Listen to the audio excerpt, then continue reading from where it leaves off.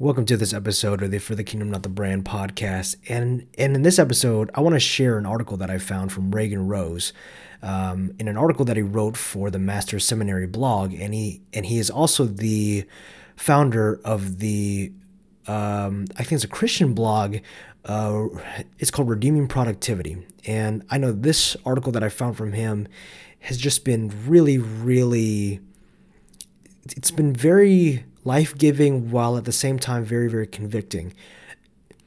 And I think that for those who don't know, I used to be a psychology major, and I know that this is a question that I've really struggled with for a very long time.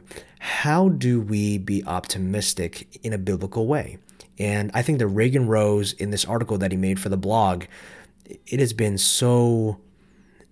very, very well said, and hopefully this article is also going to bless you, whoever is going to listen in.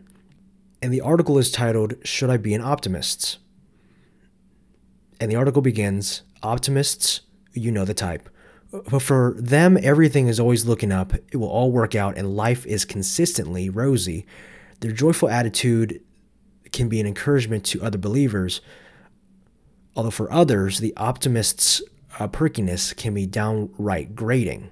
These are the pessimists. They are always waiting for the other shoe to drop, always looking for the rain in the cloud, and constantly expecting the worst. They might not call themselves pessimists, and perhaps as realists. Life has brought them pain, and they expect more of the same in the future. They reason why be gullible like the optimist and risk getting caught flat-footed by another calamity. Should Christians be optimists or pessimists? Is one more inherently spiritual than the other? I'm going to argue that Christians, of all people, ought to have the most positive outlook in life. The reason Christians should be positive is not that we are blissfully unaware of the pains of life, and yet in the midst of pain and confusion, we have a hope grounded in the promises of God.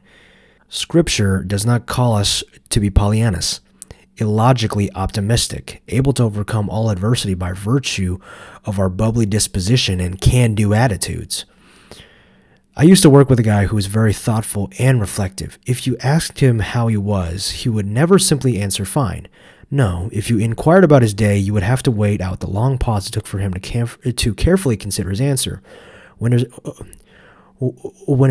his response did come, it was oddly precise. And my favorite answer I got from him was when I asked how he was, and after his characteristic pause, he answered, I am reasonably happy. It sounded like something a robot would say. Well, what he meant, of course, was that he was happy, but not over the moon excited. That's not what I mean by reasonably happy. Christians are to be reasonably happy, and yet by that I mean our happiness and joy are logically rooted in something. Christian joy has a foundation deeper than our mood or personality. Scripture grounds our happiness in the sure promises of God, such that our positive outlook has a reasonable basis. Paul writes to the believers in Rome, and we know that God causes all things to work together for good to those who love God, to those who are called according to his purpose. Romans chapter 8, verses 28. And we find in this promise and other passages like it an anchor for the anxious soul, as well as a rebuke to evangelical Eeyores. If the sovereign hand which upholds the universe is weaving even the pains of your life together for your good, what is there to really complain about? What reasonable basis do you have for grumbling about bad things? About bad things coming in threes, or rolling your eyes with a here we go again at every slight inconvenience. If you're a Christian, pessimism doesn't make you a realist. Pessimism makes you a questioner of God's character. And another big thing is Christian pessimism is an oxymoron, since pessimism is an act of unbelief. And the promises for believers go further than just this present life. They stretch into eternity. Your best life is ahead of you. Sounds like something an optimist would say, doesn't it? Pessimists tend to think things will only go from bad to worse. And it is true that things may get worse before they get better. John chapter 16, verse 33. Yet for those who have put their trust in Jesus Christ, things will ultimately get better, much better. Listen to the Apostle Paul as he encourages the Corinthians to not give up in the face of adversity. Therefore, we do not lose heart. But though our outer man is decaying, yet our inner man is being renewed day by day. For momentary light affliction is producing for us an eternal weight of glory far beyond all comparison, while we look not at the things which are seen, but at the things which are not seen. For the things which are seen are temporal, but the things which are not seen are eternal. 2 Corinthians chapter 4, verses 16 through 18. As children of the King, we have an inheritance waiting for us, an eternal weight of glory beyond all comparison. And that treasure is kept in heaven, safe from loss or ruin. Matthew chapter 6, verse 19. It is imperishable, undefiled, and will not fade away. 1 Peter chapter 1, verse 4.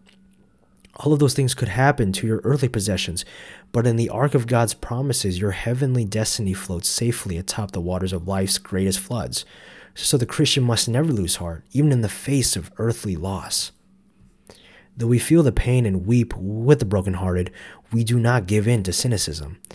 And by the Lord's strength, we say with Job, though he slay me, I will hope in him. Job chapter 13, verse 15.